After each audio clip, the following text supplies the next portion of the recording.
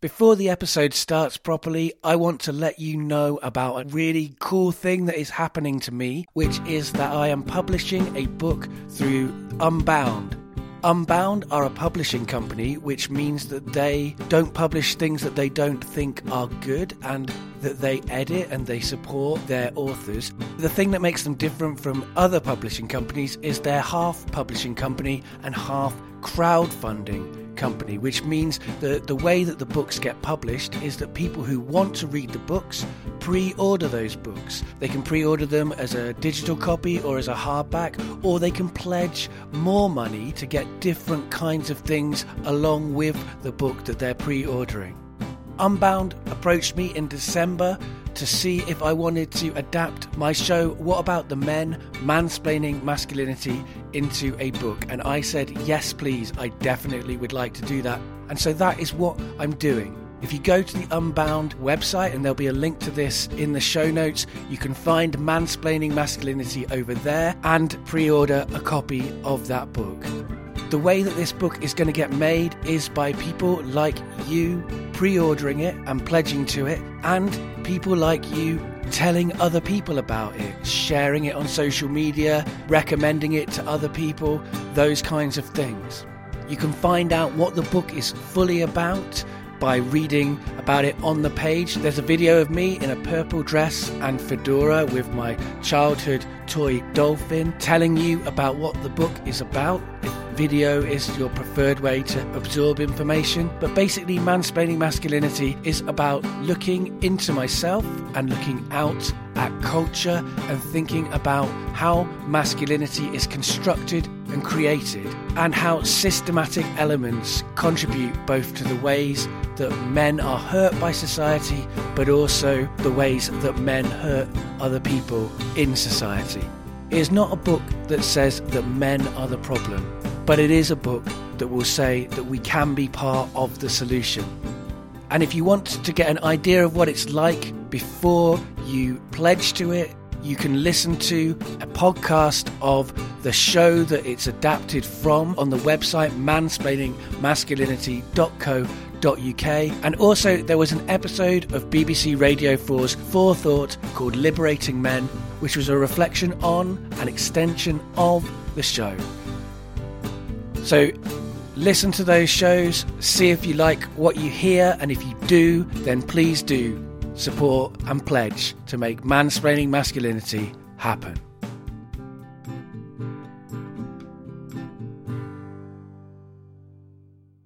Hello and welcome to another episode of Getting Better Acquainted Replayed. In this strand of the show, I showcase episodes from the first 100 or so episodes of Getting Better Acquainted, which went out in 2011 and 2012. There's a few reasons why I'm reposting these episodes. One of the reasons is that SoundCloud has removed the early episodes from my RSS feed, so you can't get all the way back to Getting Better Acquainted number 1 on the feed anymore. For a while, that frustrated me. I was kind of upset about it. Nowadays, I feel a little bit more ambivalent about that. On a personal level, the loss of those episodes from easy access on the internet, I mean, they are still there. They're all streamable and downloadable through SoundCloud, but they're not on the iTunes feed. I don't really mind those disappearing as such, because when I listen back to myself for the first, at least 100, but probably more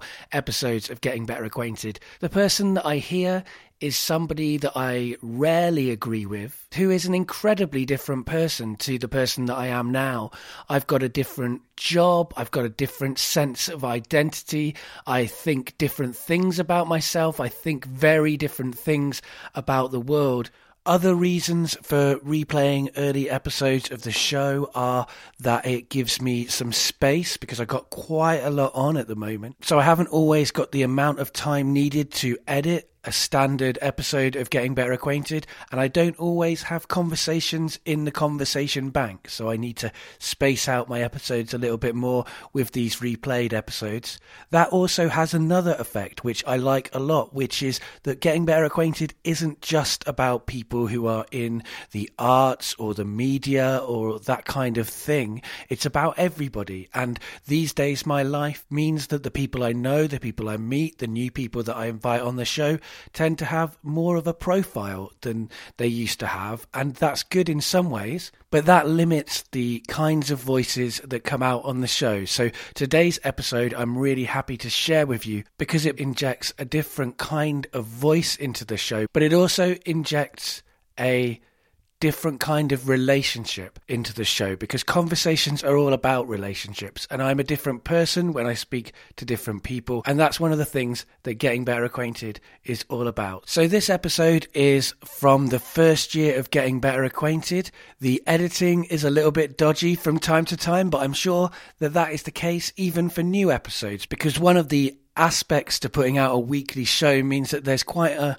quick turnaround, and so it is harder to edit the episodes as cleanly as I do other work where I have a lot more time to listen back and to tweak and to make things just right and perfect. That's not the spirit of Getting Better Acquainted. This is a production line, if you like, where some of the quality is exchanged for a frequency and a reliability. I don't really say anything in this episode that I particularly object to or need to kind of comment on. The only real thing to be aware of is that my life back then was very different, and I was working as an early years library outreach worker, singing songs and telling stories to children under 5 on behalf of the library service. And that was a big part of who I was, what I did, and how I thought about the world. And you can hear that in this conversation. Wandering across your environment and engaging with those kind of strange things that you see when you're walking around. Like you might see a shadow of an advertisement on the side of a building that goes back to Victorian days. Hello,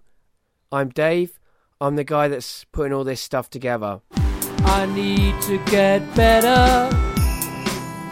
Please make me better. I want to get better acquainted with you. So today we're getting better acquainted with Iris. Hello, Iris. Hi, hello, David. And that's it's strange for me to say Iris, and it's strange for me to hear David for different reasons, because I don't think I've ever called you really by your first name. I don't think you did, no. And the name that you use for me, David, is something that I haven't been called for a very long time, so that should give people an idea of how long it's been since we've last seen each other. A long time. The first question I ask people is, how do you know me?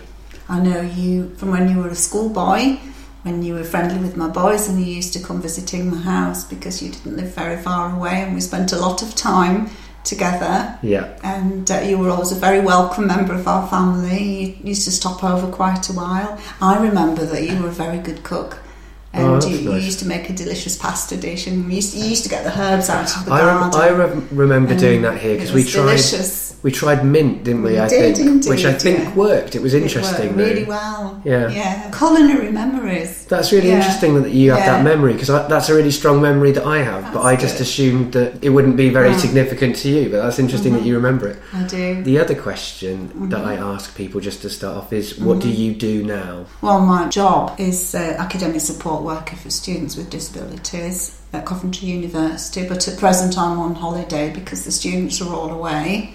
And I wear another hat as well, which is to run a local history group for my area, which is Willen Hall in Coventry. And presently we're planning events for the autumn. So that's what keeps me going through the summer. Nice. Very, very interesting.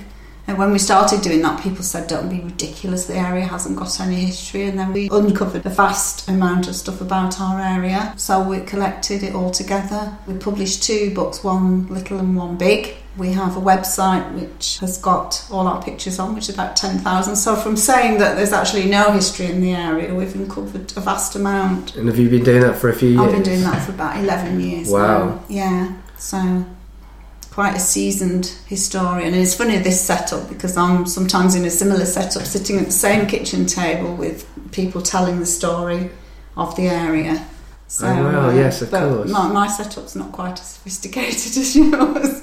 Well, no. Yeah, I mean, my setup's good. I like it, but some people would think it's not sophisticated. It's all just different levels, isn't it? I suppose so. Yeah. So, have you always lived in Coventry then? No, I haven't. No, I came to Coventry to get married. My first contact in Coventry was about 1969 when I met my future in-laws, because I met my husband at university in London, and he's a Coventrian. So we actually came to live and work here. We actually bought our first house in 1972. Okay. So we've lived here ever since. We used to live in Stoke, Coventry, and now we live in Urnsford Grange. So yeah, which is where I used to live. Yeah, that's right. Yeah, because this is the same house that we're in now. I know, not much has changed. The kitchen's changed, hasn't it? You've just had the kitchen done up, haven't you? But no, I mean, in lots of ways it hasn't changed, and it's been a really interesting experience to come back to this kind of a place. Revisiting your adolescence, basically. Yeah, well, even pre-adolescence, really, because it was like 11 and 12, and then I came back here from Cardiff to visit as well. Yeah, and Stephen went to Cardiff as well. He did. Adventures indeed. We did have some adventures. It was some good times. So you were originally from up north, are Lancashire, you? Yeah, I thought I recognised. Oswald Twistle in Lancashire, a little mill town. So that's where I originated. And I was one of the first. I mean, I went to university in 1968 during the, you might say the upheavals. Political upheavals, but there wasn't an awful lot of political upheaval going on at the time, really, at Coventry University. It all seemed to be happening in Paris, but that was a good time to grow up. Yeah, I bet. And I met my husband then, and we've been together a long time now. I mean, we first met, we knew each other in 1968 as just boy and girl, and then we kind of got together in 1969. And the rest is history, you might say. They say. Yeah. Were you the first in your family to go to university? I was, yeah. It was quite unusual at that time for a girl from Lancashire to go to university. I mean, I think it was only 3 out of 10 young people went to university at that period, and they mostly went from, public schools. Yes, absolutely. But you were fully supported by the state. You had no money worries at all because everything was paid for. So basically, if you won the scholarship, you got the place at university. So, I mean, both of us went to university like that. Yeah. And we both went from Catholic schools, which is also unusual as well, in a way. There was a lot of opportunities for young folks in those days. You must have been driven, though, to a certain extent at school. You must have been a hard worker. I think I was hardworking when it suited me because, I did get good O-levels, but not maths. I couldn't pass that.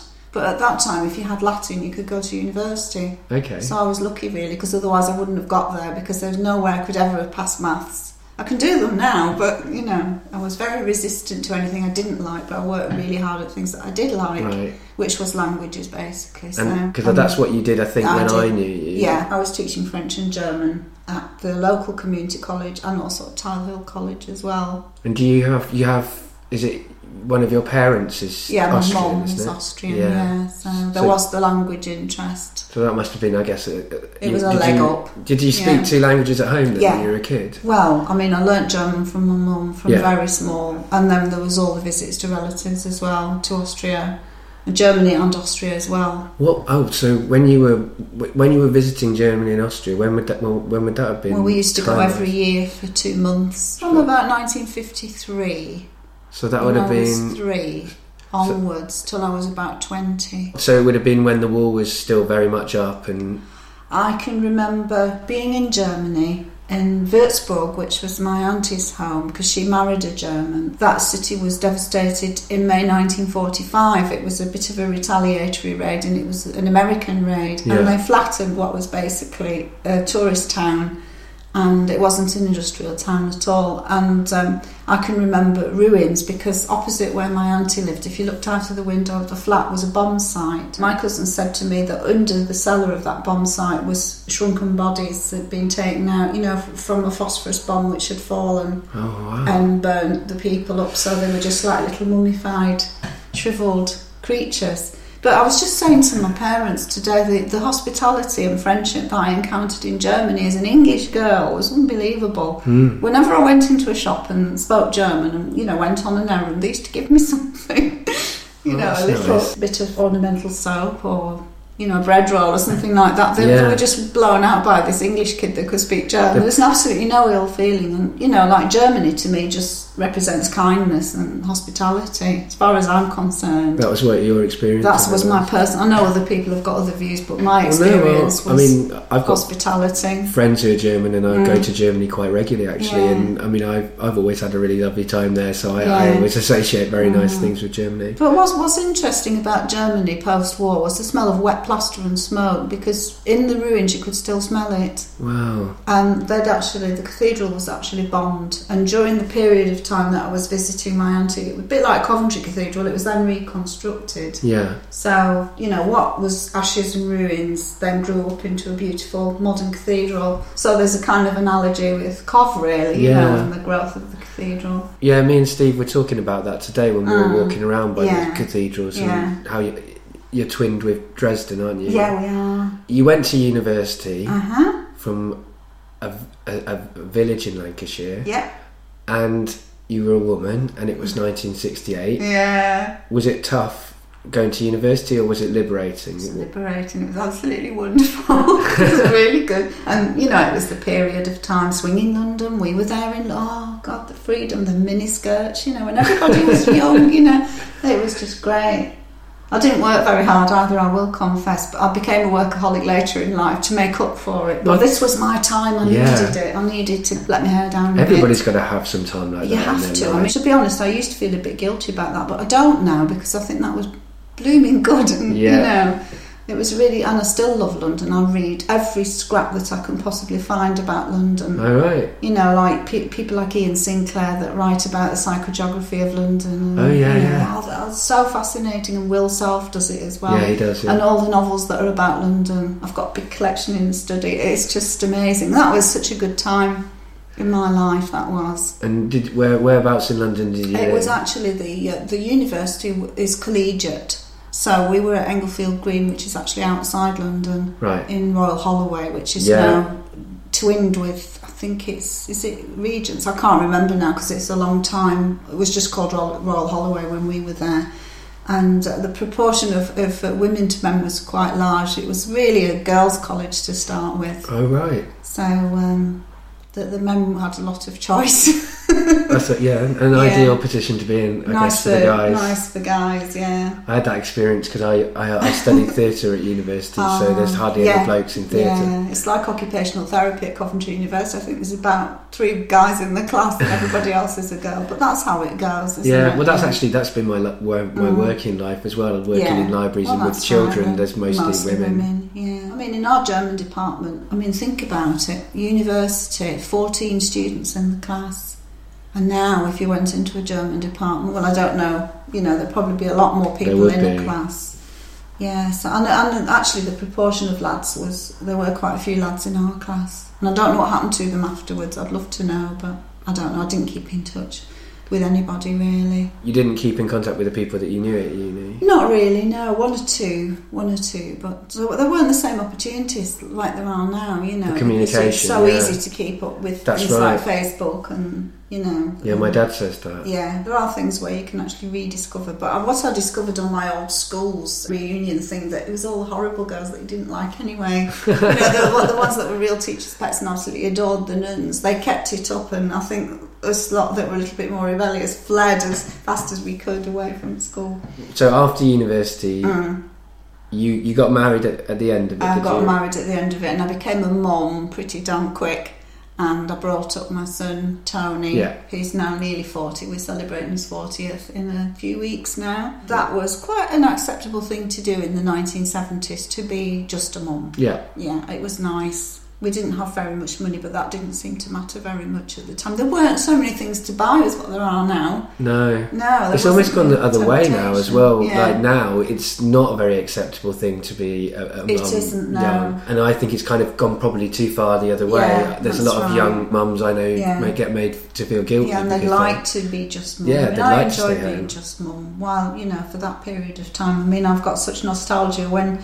you hear an old snatch of a television programme for small children and it takes me right back. Yeah. That was enjoyable. Yeah, so I was a mum to Tony, and then later on I became a mum to Stephen and Michael as well. There was quite a long gap. There was a gap, isn't there? Yeah.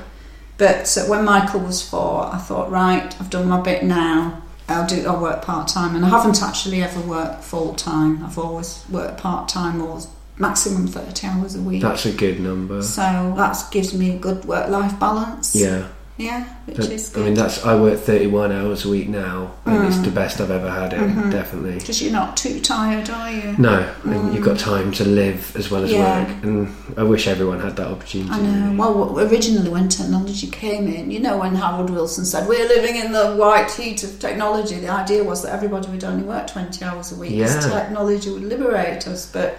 it didn't quite work out that way. Now everybody's working long hours in front of a computer because of the computer. And also there's that element of the expertise that you take home with you. Quite often you'll be logging on at night as well. Yeah. I mean, I know in the weeks when uni is really demanding, like just before exam time, I'm quite often doing quite a lot of hours that are actually unpaid because I need to help, say, a blind student to sort out some documents. So I'll do it at home. Yeah. And I don't actually mind doing that, because it's interesting and it helps the person. Yeah. But I think there's a lot of that about loads people of it. Everybody I know in the public services are doing extra work, because the thing about teaching or public services is that you do it not just as a job, it's because you really believe in it, and you can't if it's if it's a blind person or if it's a group of children or whatever, then you put in that extra work, because you could let the kids down or the blind person you don't down, want to let anybody down, so you go the extra mile and you go to bed satisfied anyway. Right, a job done for the day. It's a nice feeling. So you were teaching languages? That's right.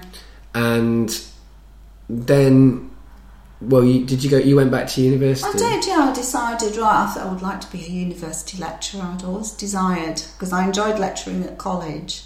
And then I thought, I actually told my boss at college that I was leaving, and she said, oh no, don't leave. But I said, well, I need to do this. So I went back to university and I did communication, culture and media, and I enjoyed that very much. I also did a bit of teaching at the local community college when needed in the evening, just to, fill in when people were on holiday. So I got this degree, and then I thought, this was the year 2000, and then I thought, I'll do a master's.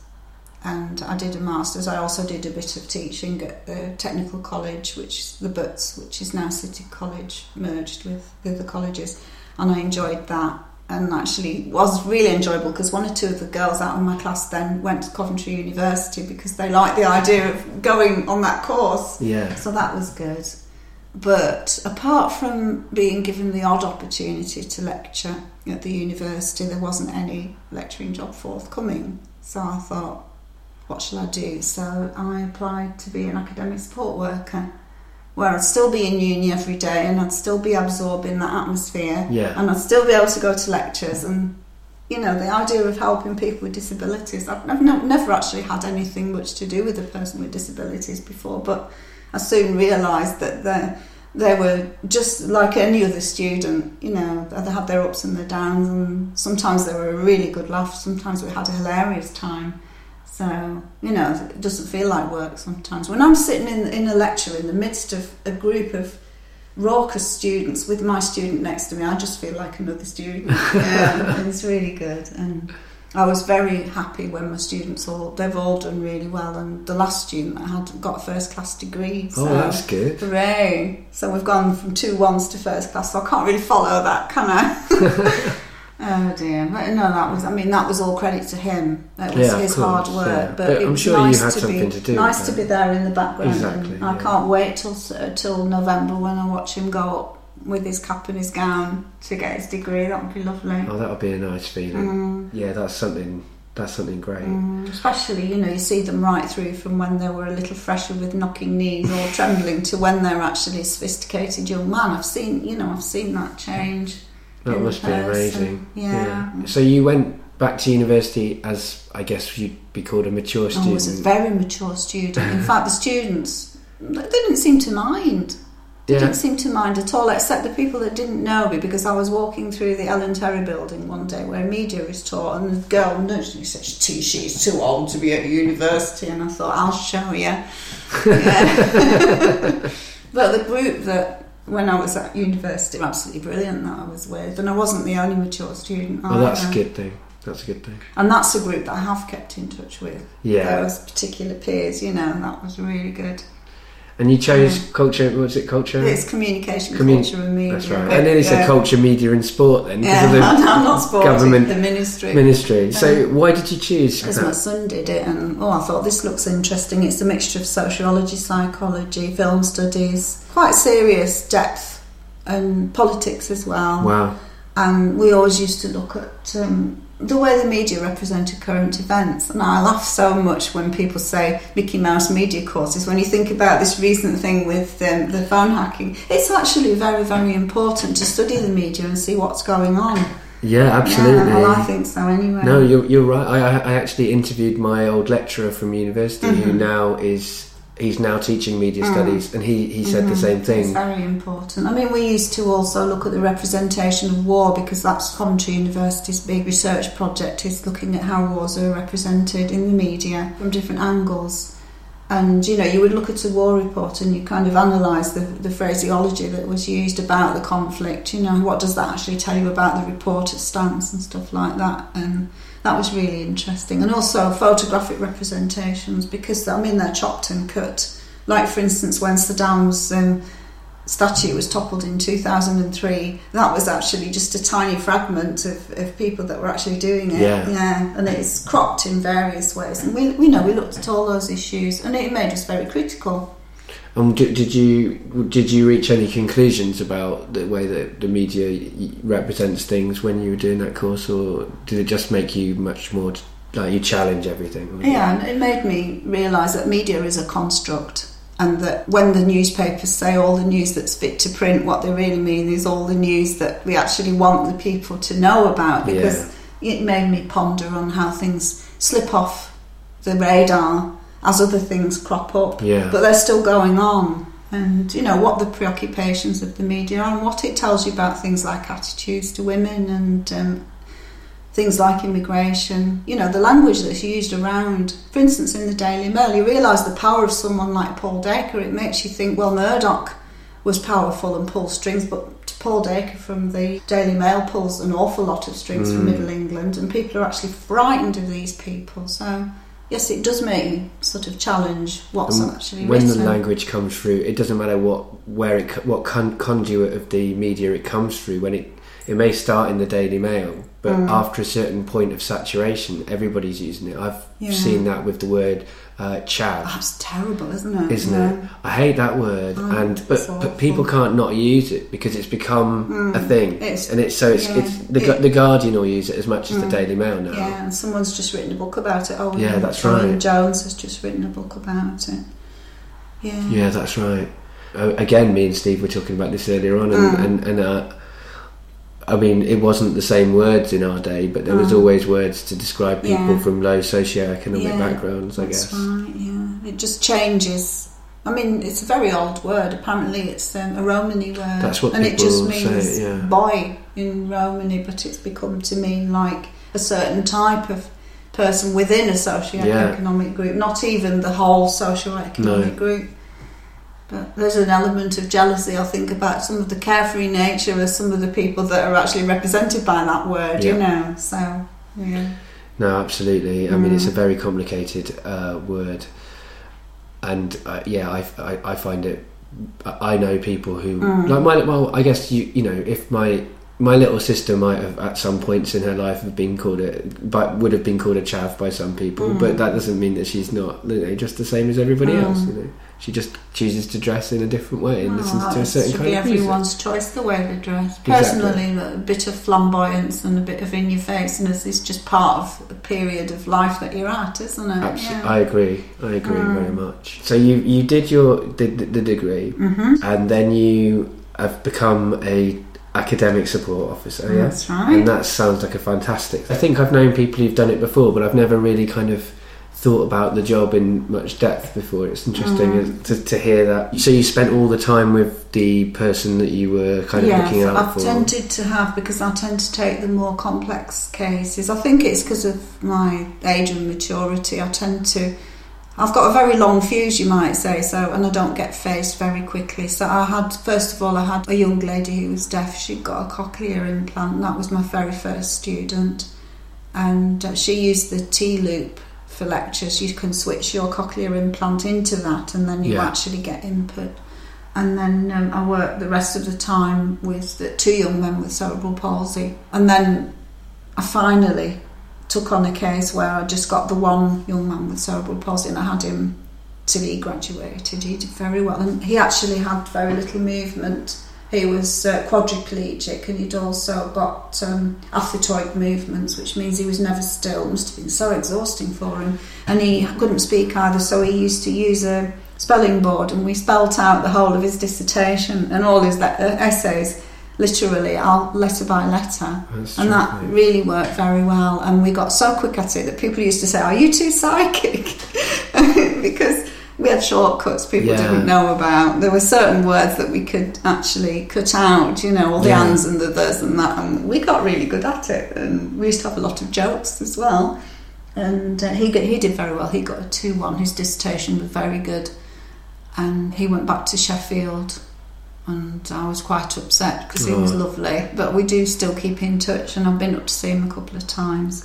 And then I worked with Miracle, this blind guy from Nigeria, and I worked with him 2.5 years till he graduated. So he was my very last student. I don't know who I'll be having in September. So you're in a kind of moment where it's a big adventure. Slightly out of the comfort zone, because what happens is you get very apprehensive before you've met the person, because you imagine somebody that you won't be able to cope with, and then you get used to this person and you start to really like them, and they start to sort of bond with you, and it all goes really smoothly, and then you have to say bye-bye again.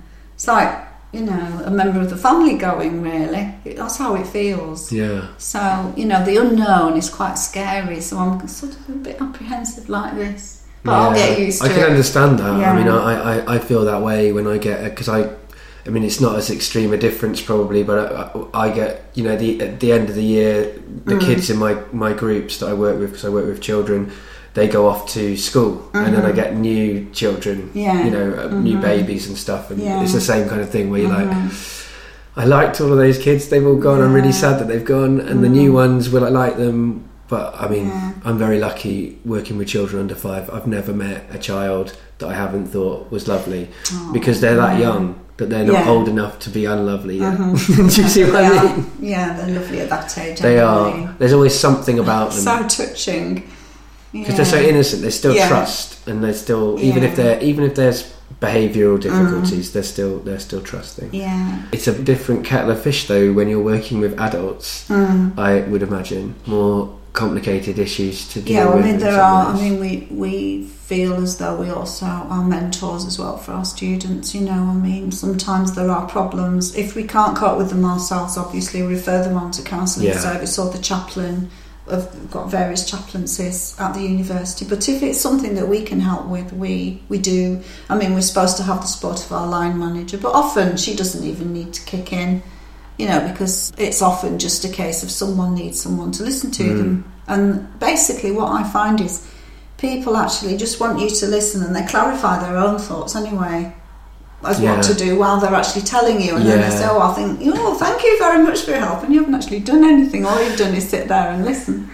So we are a listening ear for our students, as well as taking notes and going to the library and all that academic stuff that we do. Do you know what subject they'll be studying? No, I haven't a clue. I have done every subject under the sun now, including computer science.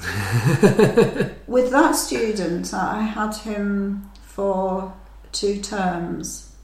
Because I've been there 11 years nearly, so I've had quite a few students come through in the time. But this young man had elective mutism, or some people would say elective, but we thought it might be selective, because he would talk to me in my ear. Okay. So it was like he would speak to some people and not others. And all he needed in computer science was someone to sit with him for reassurance, next to him, and just kind of email him with friendly suggestions. In fact, he said to me, by email, he said, you ought to write a manual on this, because he was very comfortable with email. Yeah. In fact, he was a bit of a whiz kid in various ways electronically. So I used to email him with suggestions on how to cope with different situations. That was the most bizarre situation I've ever been in. It sounds like you found a good way of dealing with it. Yeah, and also eventually I got through the email, and his mum was CC'd onto a lot of stuff. I got his mum on side as well, and he decided eventually that he would leave with a diploma, HND, rather than carry on and do a degree, because he realised it was a bridge too far. So he left happily with the qualification. It's a terrific job, it sounds like, actually. It sounds like something I'd be interested in doing myself. I think you'd be very good at it, David, seriously, because I think you've got the empathy, and you've also already had experience relating to small children, directly. So, to transfer those skills would be quite easy. Yeah, it sounds interesting, definitely. Something to store up and consider for the future. You do a local history group, and you've been doing that 11 years too. That will probably be ongoing till I don't think we'll ever exhaust the possibilities, because the thing is, Education Services has us involved delivering part of the national curriculum. Okay. So last year it was year 5s, and they were doing poor law and Victorian children experience of life. So we actually took an exhibition into school on several occasions. Based on Coventry, Victorian Coventry. The actual land usage in the area of Willenhall. It's Binley Willenhall, our area. Yeah. It's bisected by the railway, but it's actually an artificial boundary, really. Yeah, that's right. Because this was all the farmland that belonged to Coombe Abbey. Coombe Abbey Country Park, which I went to as a kid. And the whole of this area was actually owned by the various incumbents of Coombe, and they sold it off in 1926 in parcels of land which people bought. Some speculative builders then built this estate. So that's the history of how the area became like this. Okay. And because there was such a housing shortage in post-war Coventry, that estate of Willenhall was actually built in 2 phases. Starting in the 1950s. First lot of people moved in 1953, second lot of people moved in 1958. But then we discovered another story, because if you walk around Willenhall, if you go around the precinct, you see there's a lot of elderly people of different ethnicities that you wouldn't expect to see in Willenhall. And the fact was, there was a resettlement camp there. What happened was, everybody that had been interned in Changi in Singapore, when the Japanese were defeated, was liberated, and they were actually brought to England on various ships. And first of all, they landed at Liverpool, and then they were decanted to various parts of the UK. And a great amount of people from Southeast Asia ended up here in the camps in Willenhall, and a lot of them fell in love with someone at the dances that were held at the hostel, and they've stayed. Oh, nice. So, they're like 2nd, 3rd generation now of people who can tell a story, a really interesting story about how they were interned in Changi and how they never want to see another grain of rice again, because that's all they got to eat. So, Willenhall was a place of sanctuary for people. And that bit of history wasn't really very well known, so we actually unearthed it with the help of the local residents, who actually brought us their albums so that we could actually scan the pictures. And then other people who come from other parts of the world as well. For instance, in Iraq, there was a regime change, and lots of British people got chucked out, and they came here as well. So that was really interesting. That's something I never knew till I started doing that history group. Wow! And you do interviews with people, much like this. Using my Sony tape recorder. We transcribe them literally by hand. We're not into WAV files or anything like that. But what we do is we transcribe. We published a small book first, and then we published a larger one with all different anecdotes and stories. They selected the best bits out. But that will all our archive will go to the Herbert in the end. Are you one of a team, or are you? We're a team, yeah. It varies in membership. Unfortunately, we recently lost our chairman, who sadly died, but another chairman has taken over now. We carry on the work, because we don't want to stop doing it. We get grants from Whitefriars Pride in Our Street to do events. We decided to reclaim St George's Day from the rather extreme right wing, and we had a fabulous St George's Day, multicultural St George's Day, and it was the Lord Mayor came and his wife and sang along, and the local MP came, and we had various stalls and events inside and outside. Fabulous hot day, hundreds of people. So Whitefriars Pride in Our Street was so glad that they've given us another grant to do it next year, because we helped to put Willenhall on the map in a positive manner. So obviously, like documentation, we have to photograph it all. Yeah. And that's evidence. And then we just do an end of grant form to say we spent all the money correctly. So we're dealing with quite large sums for us, really. But yeah, it sounds like you're doing good things with them. Yeah. I mean, how did you come to be a local historian? I got chosen. I went to a meeting in the local library, and they pointed at me and they said, "You're the treasurer." I said, "No, I can't add up. She can. That was my friend. Yeah. She can be the treasurer. I'll be the secretary." And my friend was quite happy to be the treasurer because she loves the column of figures. The group had been formed earlier on, but for some reason the people had all fallen out with each other. This does happen in groups. Yeah, but ours is very harmonious, actually, because we tend to count to 10 before we say anything drastic. We've got on really well. So basically there was a meeting called, and the head of the library service, who's now retired, he was actually chairing the meeting, and he just said, you and you, basically. You're the chairman, you're the secretary, you're the treasurer. Oh, wow. And we've built it up from there. Small, we started really small. Yeah. We got very, very big and ambitious, but that was because we were driven a lot by our late chairman. But we decided to contract a little bit because we haven't got the dynamism or the time that this person had, but we will function still, and the school want us to come back, and this time they want the elderly members of our group to talk about their experiences of Second World War for Year 6. Oh, cool. So actually that's getting quite challenging now, because Year 6 children are quite sophisticated, aren't they? Absolutely. So we'll have to make it really good. It's great to do history with first-hand sources directly with children. I mean, that's fantastic. I mean, one of the things I've been really glad to be able to do as part of this project was to get my dad's war story down. Yeah. He's a first-hand resource, a first person or whatever. What's it called? Is it first-hand? Am I using the right term? Primary. He's a primary source. Yeah, that's what he is. Yeah. And it's great to have that in your actual family. Yeah. It's interesting as well that you're doing a local history group in Coventry, but you're not from Coventry originally. No. You're from Lancashire. I find it fascinating. I mean, I'm absolutely struck on Coventry, not just my own area. I'm a mad bus rider, and I like to ride to outlying areas and just walk around, look at the things like the street names, and then go back and discover more about the actual area, like, for instance, Holbrooks or the bit by Rowley's Green. Areas of Coventry that I don't know very well. It's like going wandering in strange territory. I'm hooked on that psychogeography idea of Ian Sinclair. And the only journal article I ever had published when I was at university, I actually had one article published, and that was a kind of psychogeographical article about the place where I lived in Oswald-Twistle, how the changes had come about in that area because of immigration, how it had actually affected the landscape of the area. There was a lot of different kinds of immigration. First of all, a lot of Polish people stayed because they couldn't go back after the war, and then there was an influx of people from Kashmir to come and work in the last gasp of the cotton industry, and they changed the eating habits, the shops, the actual landscape. So I was interested in that. It all started off, I read an academic article, and it said that white blonde women had never actually experienced anything like otherness or difference, and I got so furious. I actually wrote this article, and my tutor was really glad that I'd actually got fired up, and he was trying to encourage me to do more stuff, but I never did after that.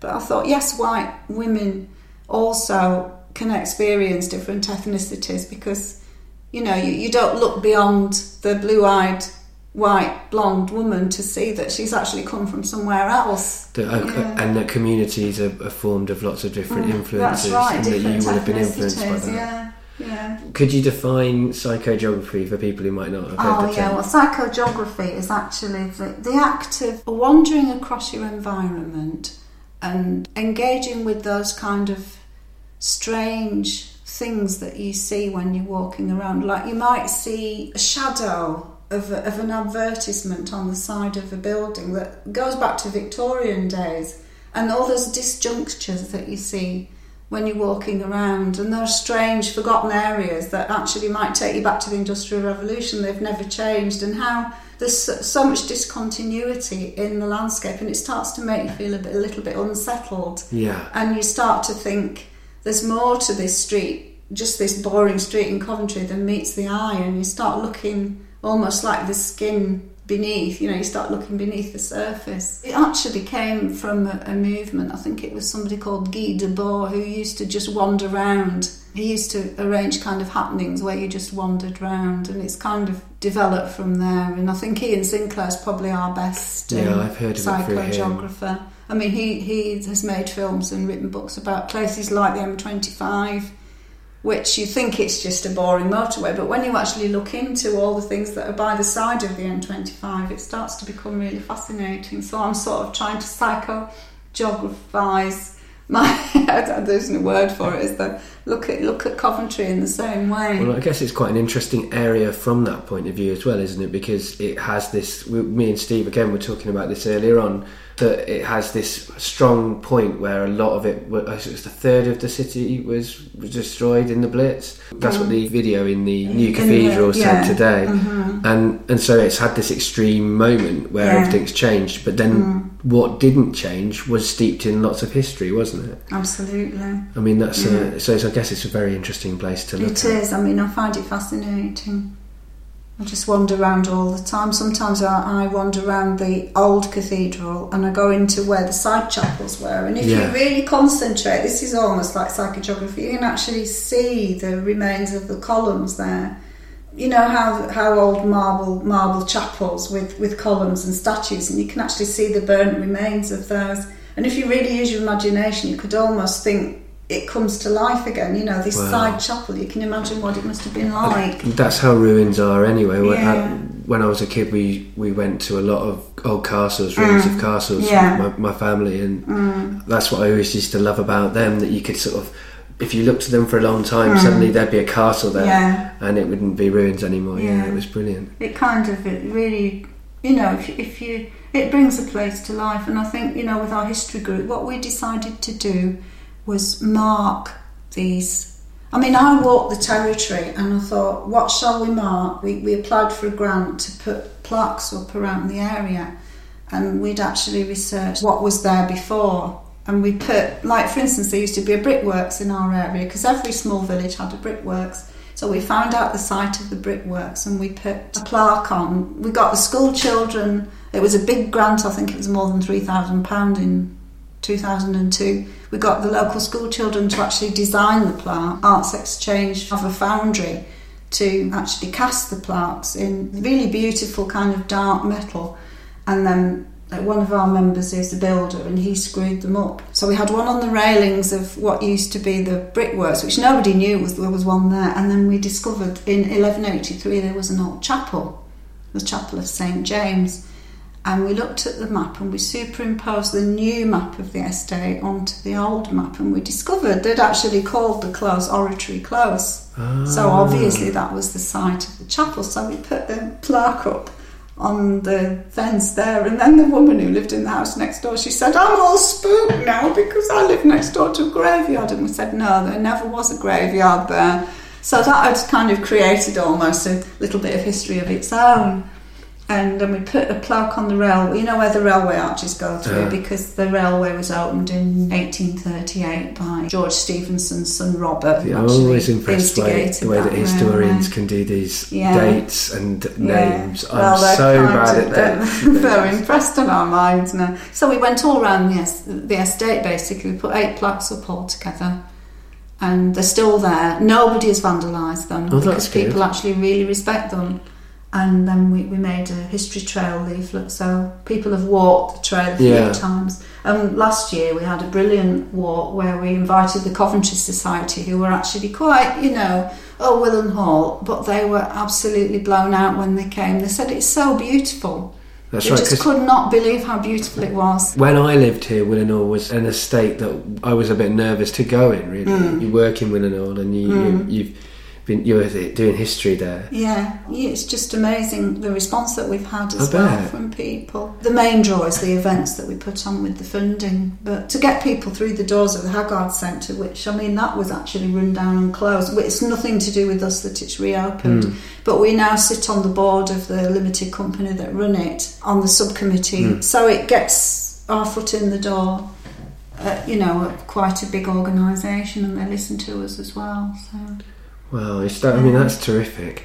I think it's nice. People like to know what's the history of where they're at. I think it must be nice for kids to sort of imagine, they love it. Exactly, these these things. Kids love the idea of they say, that's a spooky spot where because nothing has ever been built on the spot where the chapel was, but it's only because 4 drains cross and you can't build on it, but it's actually still there, the green space. So you start to use your imagination about, and there was another thing, there was a lot of rubble during the Victorian period basically the chapel fell to the ground, and some of it was built into walls and stuff like that, but some of it was just left. And in the Victorian period, somebody salvaged the head of St James, and that was kept in a cupboard in the local school, and it vanished. And we've had a campaign for 10 years to get it back. Well, it's just come back. So it will be on display when we have our next event. Where was it? It's still in the school. Somebody had shoved it in a cupboard somewhere. So it's a sandstone head of St James, looking actually very mournful and very worn. But there you go. I was quite chuffed about that. That's great, getting that back. In a way, it's had a kind of number of years in a sort of safe space for a bit, and then it can go back out on display. That's right. Crumble away eventually. Another thing I was sort of interested to talk to you about was what I was like when I was a boy, I guess, and what it was like having me around here all the time. Actually, you were like the 4th boy. You fitted in very well. I liked your domesticity. I think that's the thing I remember the most. And you were a very serious boy. You took things seriously. Yeah, I still do. Very creative. You were interested in, the same things that we like here, actually. That's how come I think you fitted in well, because you like books and poetry, and you weren't ashamed of being artistic, were you? No, you were up front with... Not then. No, it was... I remember you being a lot blonder than what you are now. That's true. With a nice shock of hair like that. And the thing that I've sort of wondered about is, I was here 5 nights a week probably, most weeks.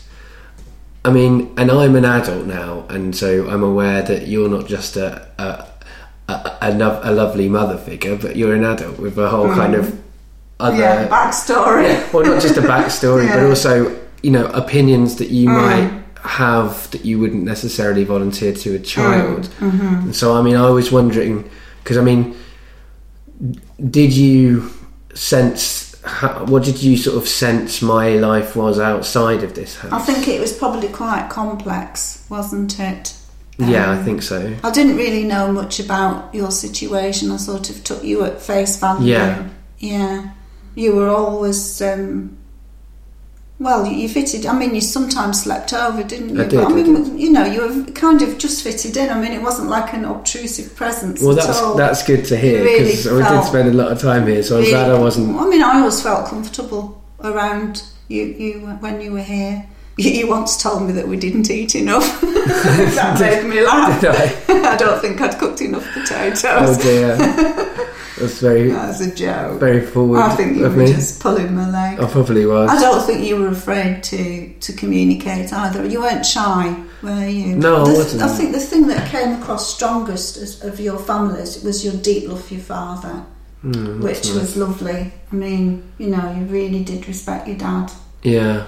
Yeah. Because it was a very tough time family-wise at that time, my family life.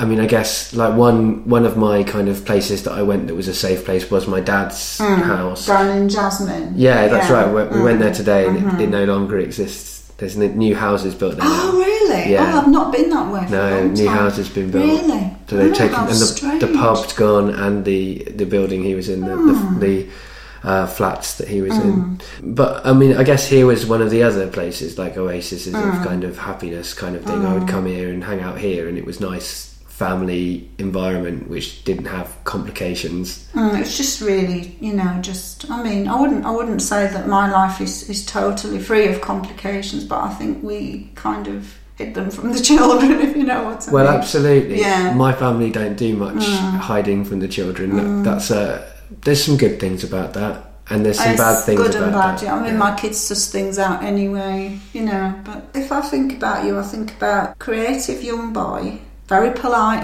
brilliant man's very well spoken, much more well spoken than my two at the time, because they were going through more of a boys phase, weren't they? Yeah. Yeah, and you were always very well spoken. And your mum was a very professional lady, wasn't she? She was a very professional lady at the time. The Usher's Syndrome Society, and then she got the big post, didn't she? And you went to Wales. Yeah, that's right. We went to Cardiff. Yeah, I remember Rosie. She was a very little girl, wasn't she? She was at the time. Yeah. Long blonde hair. Yeah. No, it's interesting to know, because I didn't know how much of my, because my dad, I didn't communicate very much to my dad, so I was interested to know how much I communicated to you guys here, and it sounds like I was consistently quite good at hiding what was going on at my house, which is strange, because I'm a very open person, as you sort of have alluded to. I think people will find it quite funny who know me now that I was polite and well spoken when I was a kid. But you were. Well, yeah, when I was a kid, probably. I'm known to my friend's father. I went to my friend's wedding recently, and his father knows me as that Dave who has a strong love for Anglo-Saxon, meaning I swear a lot. Do you know, I can't imagine you swearing, because you never. I mean, my lot used to swear like troopers, to be honest. They've stopped doing it now, but I mean, every second word was effing this and effing that. Yeah. But they grew out of that, fortunately. I think when me and Steve sit up till 2 a.m, we can swear again. But but yeah, I know what you mean. You never swore, but I mean, I never minded people swearing that much. It's funny though, because I mean, I didn't swear then, but I do swear a lot now. But I've always been quite good at. Actually, no, I think I was better at it when I was younger. But I think I've always been quite good at fitting the different social. So my job now, I don't swear to fight. No, that's what I mean. So I mean, I've always been aware of.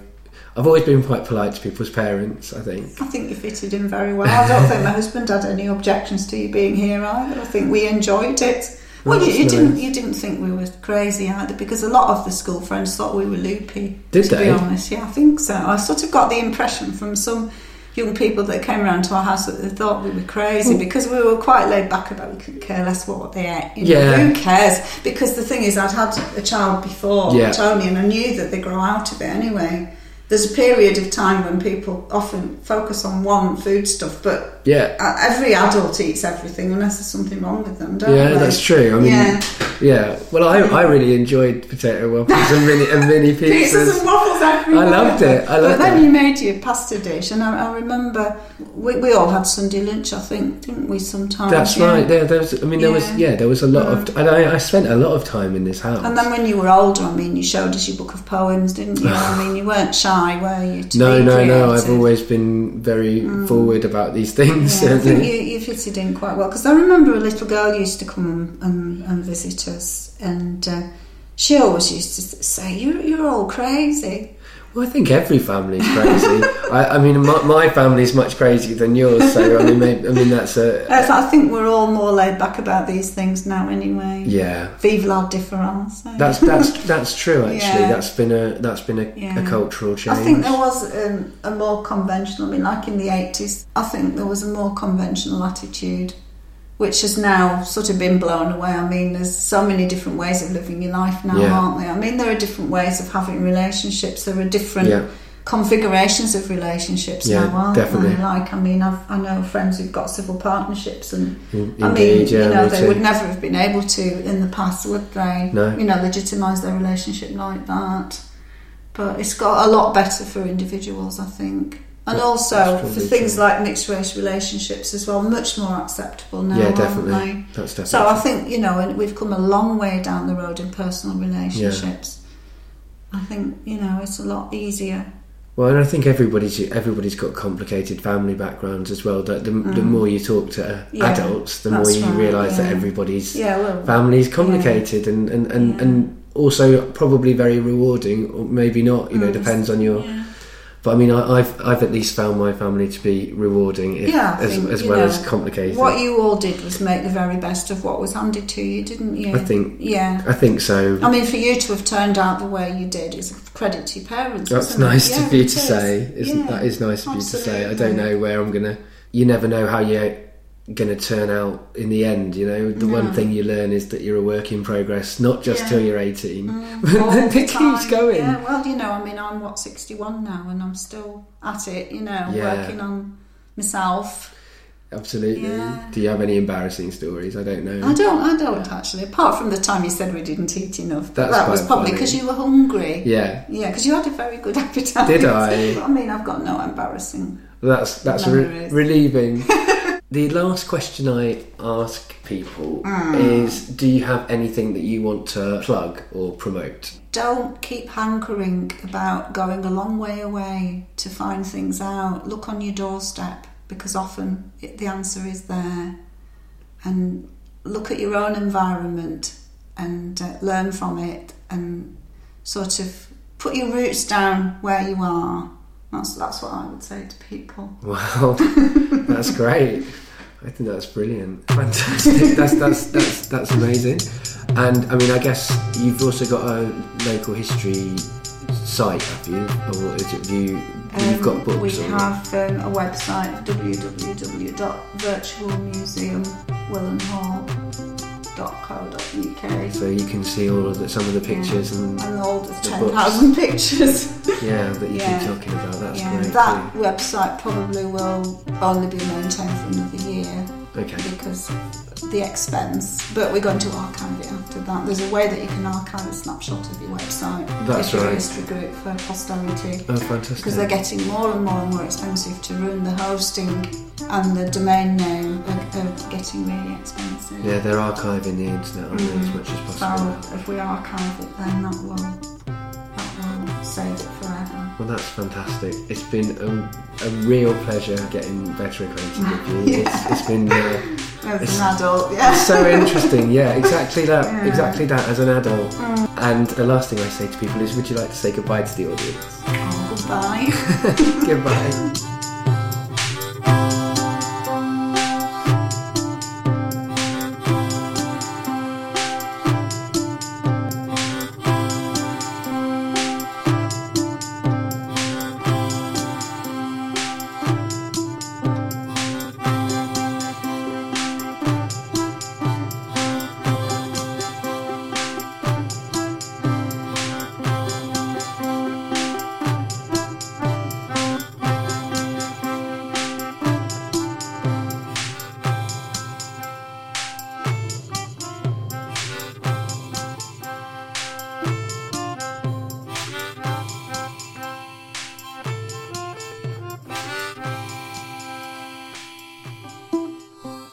I'm going to throw a few more plugs for things that I do at you. So if you're interested in hearing about masculinity and what patriarchy does to men and to all people, then you might be interested in my solo show, What About the Men? Mansplaining Masculinity, which you can listen to for free as a podcast, and you can also read the survey of 1,000 men's opinions about patriarchy and masculinity that I put together. You can find all of that stuff over on mansplainingmasculinity.co.uk, or you can look for Stand Up Tragedy on iTunes and listen to the most recent podcast, which is a full version of that show. If you're interested in reading about me and my dad and our relationship and dementia and memory and time and history and politics and love and friendship and, again, a little bit about masculinity, then check out my essay series, Down to a Sunless Sea, Memories of My Dad. do please check out The Family Tree. Season 2 is going to some really interesting places, and we've worked out a plot for Season 3, which again is going to take it to some amazing places. So please do check out the show at thefamilytreepodcast.co.uk, but also consider becoming a patron and contributing to our Patreon campaign and helping us to make the show, because it does cost money to make the show. It certainly costs a lot of time to make the show, and we could really do with your support. And even if you don't listen to The Family Tree, consider becoming a patron to The Family Tree, because if you listen to Getting Better Acquainted and you like what I do with this show, then a way that you can give something back to me for all of the free content that I've given to you over the years is to support The Family Tree and help that show to grow. And finally, Getting Better Acquainted can be found anywhere that podcasts go to hang out with each other on the internet. It's on Twitter at GBA Podcast. The show's Facebook page is just Getting Better Acquainted. And if you want to email me about the show, you can do that at gbapodcast@gmail.co.uk. If you want to talk to me directly about things that I talk about on the show or about any of my other projects, you can find me on Twitter at GooseFat101. And now it's time to say goodbye. So goodbye, everybody. And remember, there are lots of ways to get better acquainted.